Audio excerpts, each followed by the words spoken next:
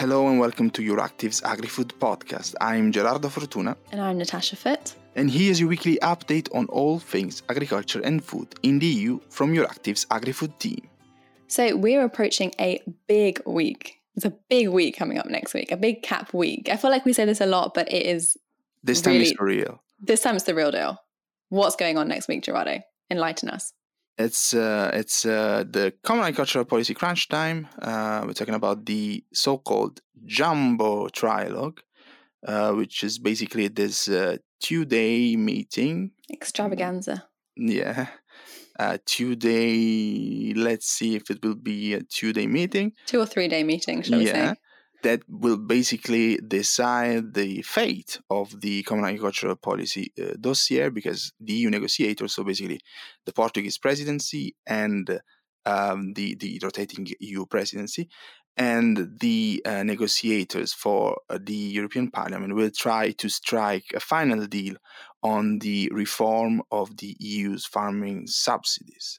Do you remember that time we started to rather optimistically use the hashtag final cap down? And I think we need to bring that back with this is the actual final cap down now. Yeah, the actual final cap down, indeed. And talking about using the hashtag final cap down, we used that for a very successful live blog that we ran. When was it that we had it? Back in November? Back in November? Or yeah. The end of October. And off the back of that success, bearing in mind that we're facing a pretty complex week ahead of us with all these trilogues and everything that's going on, we decided to bring back the live blog. So Euractiv has you covered, all the twists and turns of all the fun that's going to happen over the marathon that is the next CAP week. We have your backs covered. We will be running a live blog with reactions, comments, and all the latest news. So be sure to look out for that next week so that you know exactly what's going on. And most of all, leaks. And leaks. Yes. We will try to bring you inside the room, thanks to our sources. And big promises, Gerardo. Yeah, you better deliver on these promises now, because it's binding. You said it on the podcast now. Of course. And leading us into this big jumbo week that we have next week, the Jumbo Trilogue, who better to have as a guest than the man who coined the term Jumbo Trilogue himself? So our guest this week is none other than the EU Agricultural Commissioner Janusz Wojciechowski, and we spoke to him about all things CAP reform and more. So Commissioner, thank you so much for being here on the podcast with us today. I want, of course, to start with the main issue on the table, which is the reform of the Common Agricultural Policy. So the crunch time for the CAP reform is set to play out next week on 25th and 26th of May in what you called in a tweet the Jumbo Trilogue, so this super final meeting. However, the rotating EU presidency, currently held by Portugal, has been criticized to play very much on defensive, not conceding anything in a view of a last-minute deal. So what do you think about that? And also, do you see some risks for a final deal from the fact that the trilogue will coincide with the Agrifish Councils? I mean, some say that this could potentially increase the negotiators around the table, allowing other ministers to influence the talk. So what do you think about that? I'm optimistic that I think that this trial next week will be successful and we will achieve the compromise. We are close to the final compromise. The Portuguese presidency is very active to achieve the compromise. Of course, this is not easy for the presidency, which is representing 27 member states, and they have the mandate of 27 member states, but this mandate is limited, and I understand the Portuguese presidency position, but we are going to the right direction. And we speak a few days before this trialogue, but I hope that it will be a successful trialogue. There are not very serious controversies now. We have that discussion during last month was effective and So one of the thorniest issues remaining in the CAP reform negotiations is this issue of social conditionality, which actually wasn't originally a Commission proposal. So I'm wondering, what is your take on this? I mean, for example, there's been a lot of criticism about how it may lead to increased red tape. Is this a valid concern in your opinion?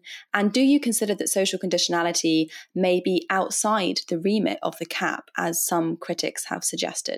As representative of the Commission, I declared my support for the idea to the social conditionality, that this is important to take into account also the how the beneficiaries respect the worker rights, the social standards, not only environmental standards, not only the climate, animal welfare, but treatment of the people is, of course, that this is very, very important. The problem is how to include this conditionality into the CAP, because there is something different system of control. There are special institutions for audit, like labor inspection. But we discuss about the technical problems, how to include the social conditionality into the CAP.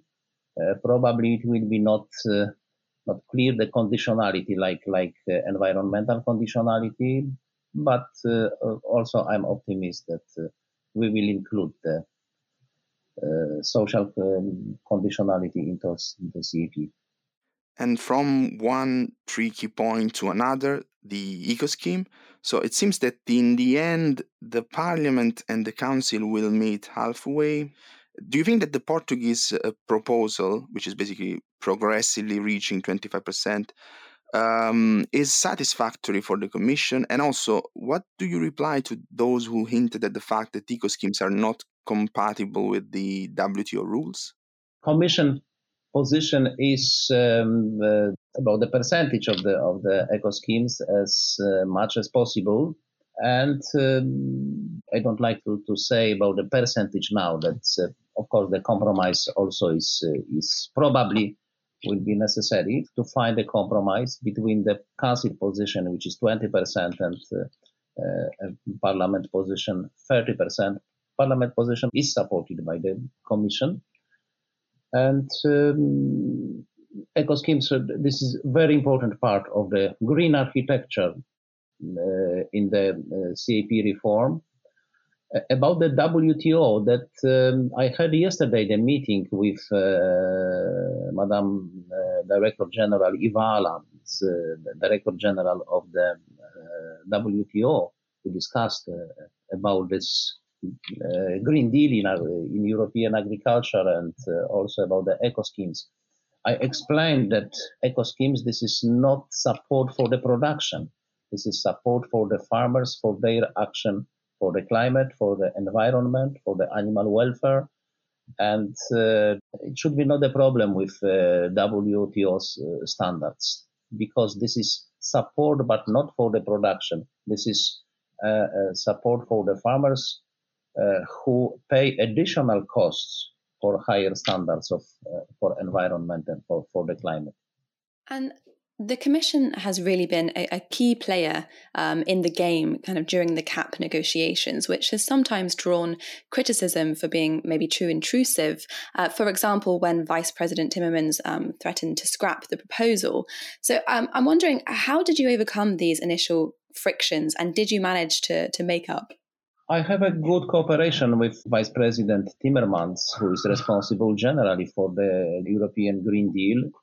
Green Deal in agriculture is the part of the European Green Deal as a general project, and we are going to the same direction. My intention is to make European agriculture more friendly for environment, for climate, for animal welfare, but also to make the common agriculture policy more friendly for the farmers. And in my point of view, this is no controversy between these values. And it's possible to have more environmental friendly farming, and it will be good also for the farmers, especially for small and medium-sized family farms. The Green Deal eco schemes, like organic farming, short supply chain, a lot of actions which are proposed in the first pillar, in the second pillar of the CAP. This is the new chance for the small and medium-sized farms. These farms who are now under pressure of the more and more intensive farming, like sometimes industrial farming, and in normal conditions they are not able for the competition with intensive farming. Thanks the support from the Green Deal instruments, they have chance to be competitive. As a organic farmers, as a farmers participating in the short supply chain, etc. This is the chance, especially for the small and medium-sized farmers, and this is the reason that there is no problems with my cooperation with Vice President Timmermans, who is responsible for all Green Deal. At the same time, we can say that there's this a bit of overlapping between the DG Agri and DG ENVI. Sometimes it seems they have different interests. As you said, you're representing farmers, but the same thing we're kind of experiencing in the parliament, where the ENVI committee and the Agri committee sometimes clash. So how to cope with this potential dualism in the future? This is not a serious problem in my point of view. For example, there was a lot of concerns about the eco schemes from the farmers. That's eco schemes. It will be the farmers will be forced for the higher standards. It will be very costly for them. But when we presented our vision of the eco schemes, which was presented a few months ago, that this is not exhaustive list, but this is some proposals for the eco schemes. It was the reason that we have the less concerns from the farmers. The farmers understands better what is our vision of the eco schemes. This is not conflict between the eco schemes and other environmental actions and farmers' interests. Majority of farmers have additional chance thanks this green architecture in the CAP. I think it will be acceptable by majority of farmers.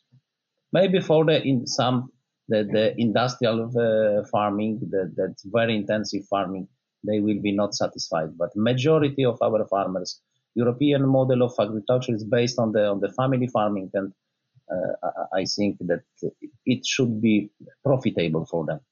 And actually, on that topic of small farmers, you've already mentioned here about this being a new chance for small farmers, and you've been very outspoken in the past about the importance of small farmers.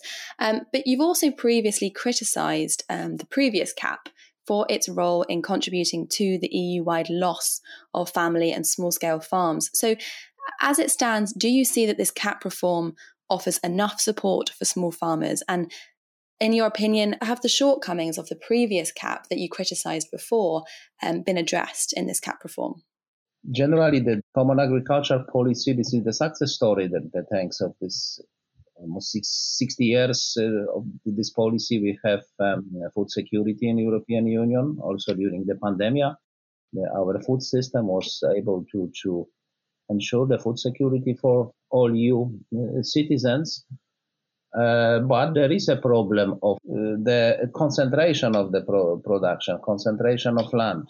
Now we have the situation that 52% of land is owned by the only 3% of the landowners. And we lost just after enlargement, big enlargement 2004, in the next decade, the number of farms in European was reduced from 14 million to about the 10 million. We lost 4 million small farms during one decade. And it was not a good process because we need also the small farms for many reasons. One of them is the sustainable development of the rural areas to avoid the population of the rural areas. It's very important to give possibility, to give opportunity for small farmers to exist. And yes, there was some mistakes in the previous CAP. For example, the system of to invest for development of the big animal farms, like in pig farming country, which I know best, my home country, Poland. The 15 years ago, there was about 800,000 pig farms. Now there is 10 times less. This is 80,000. But the process is going all time to the one direction.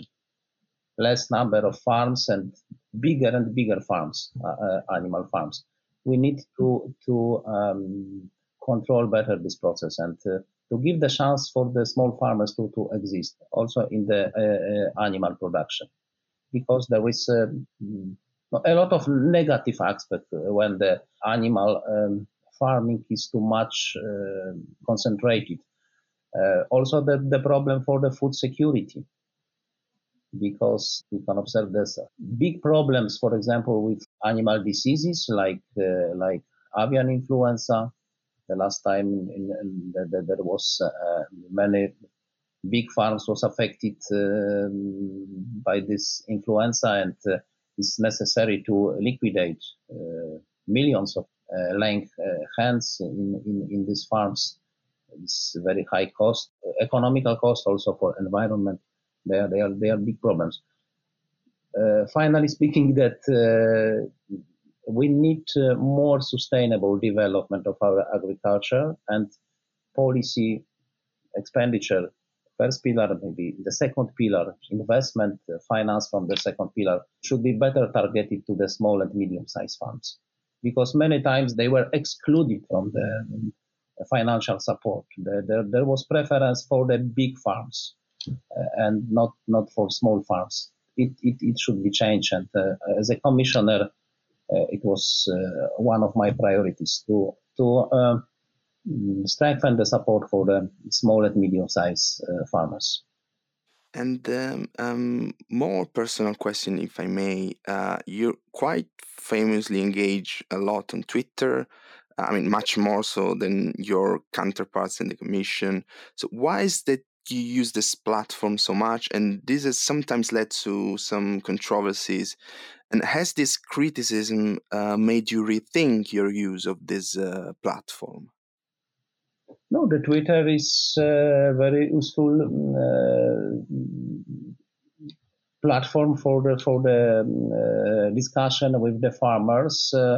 Now that we have limited possibilities for meetings with the farmers, at the beginning of my mandate, I had a lot of meetings with the farmers during, for example, the Green Week in Berlin, during the Salon Agriculture in Paris, in Austria, that I visited farms, the organic farmers in Austria, for example.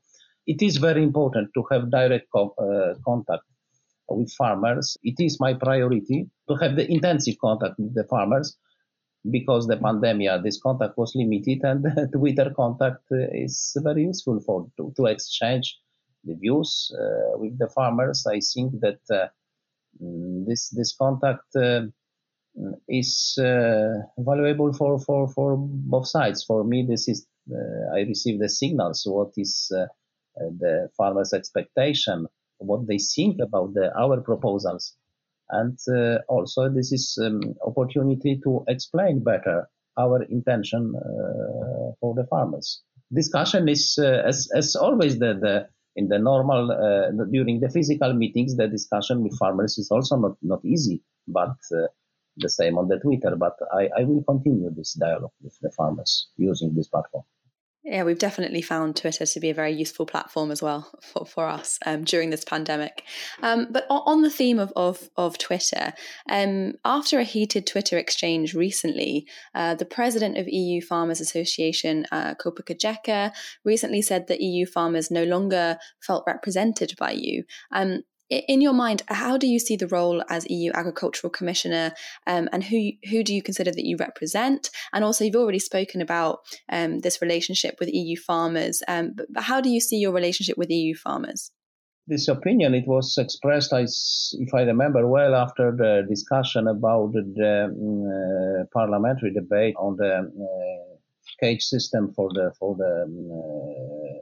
in the poultry sector and laying hens. But after that, I had a meeting with the Copa Cogeca Presidium, and I think all the problems were explained during this meeting, and I have the good contact with Copa Cogeca.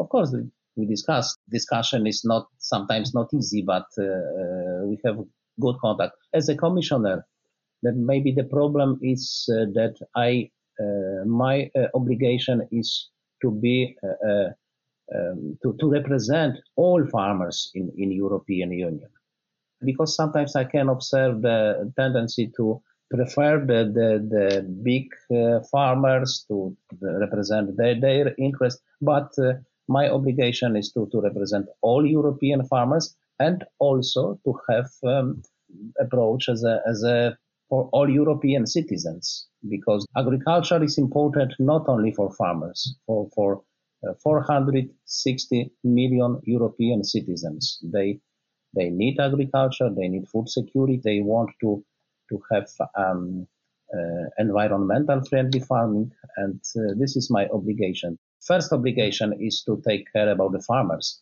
but with a larger vision of the problems. And let's get back to the main topic, the common agricultural policy. From the very beginning of the negotiations, you put the respect of the Green Deal targets as or the Green Deal objectives as a Commission's red line. But some NGOs, particularly the environmental one, are insisting on this fact, saying that it's that these talks are not forging, are not shaping a cap that is fit for the Green Deal. Now that we are approaching the finishing line, do you think that this cap, as it stands, has the potential to be in line with the Green Deal? Yes, we are going in line of the Green Deal during the negotiations, and the main elements of the green architecture will be included the CAP reform, and well, of course, not 100%. This is always in the negotiations. The Green Deal is very ambitious plan, but I think that we are going to the right direction. But this is very important that not everything will be decided on the level of legislative package. The very important part of the reform will be the CAP strategic plans, national strategic plans. The national strategic plan, it will be document in which will be the concrete action, concrete programs for the individual member states. And this will be very important part of the reform, and also the dialogue with the member states. I know that it will be not easy, that the discussion will be difficult with the member states, because we have one of the problems, maybe the most serious problem, is that we have different starting points across the member states. That, for example, the greenhouse gas emission, which is very important indicator of the consequences of agriculture for the climate, for the environment. We have the average emission per hectare in European Union is 2.5 tons per hectare. But difference between member states is we have member states in which this is 1.3 tons per hectare, like in Bulgaria, or more than 7 tons like Belgium, or more than 10 tons like Netherlands. It will be the problem to find a fair approach for our requirement from the member states. And my expectation is that member states with high level of the emission, high level of use of pesticides, high level of use of antimicrobials will be more ambitious, and the expectation is more action from this member states who have high level of the emissions of the use of pesticides, fertilizers, etc. And talking now about the future of the CAP, so beyond this CAP reform, I'm wondering what your take is on the fact that parts of the UK, in a kind of post-Brexit move, have decided to do away with direct payments completely, and instead focus much more on rural development and payments for ecosystem services. Is this the right move, in your opinion, for the future of farming? And do you see a kind of similar direction for the future of the CAP, with far fewer direct payments and much more emphasis on rural development? I don't want to comment the decision of the UK government and their policy, but in European Union the direct payment system has a long history, and according to the last study prepared by the Commission about the impact of the CAP measures on the general objective available food production. It was published a few days ago. We need to support our farmers. We need to maintain the system of direct payment because it is a very important system to have the farmers, because the problem in European Union is, for example, lack of generational renewal. It's very difficult to encourage the young people to be farmers. There is a problem with succession in the family farming. The farmers' children don't like to be the farmers because this is a very difficult job with high risk, and we need to support farmers. Without support, we will not have farmers in European Union. This is no choice. We need to support our farmers. This is the question. This is situation in member states is different. In some member states, more important is direct payment. In others, the rural development programs. We need to have the balanced approach for this, but we need to support our farmers because the alternative is to stop the farming in the European Union. Without support, farmers are not able to exist, to continue their activity.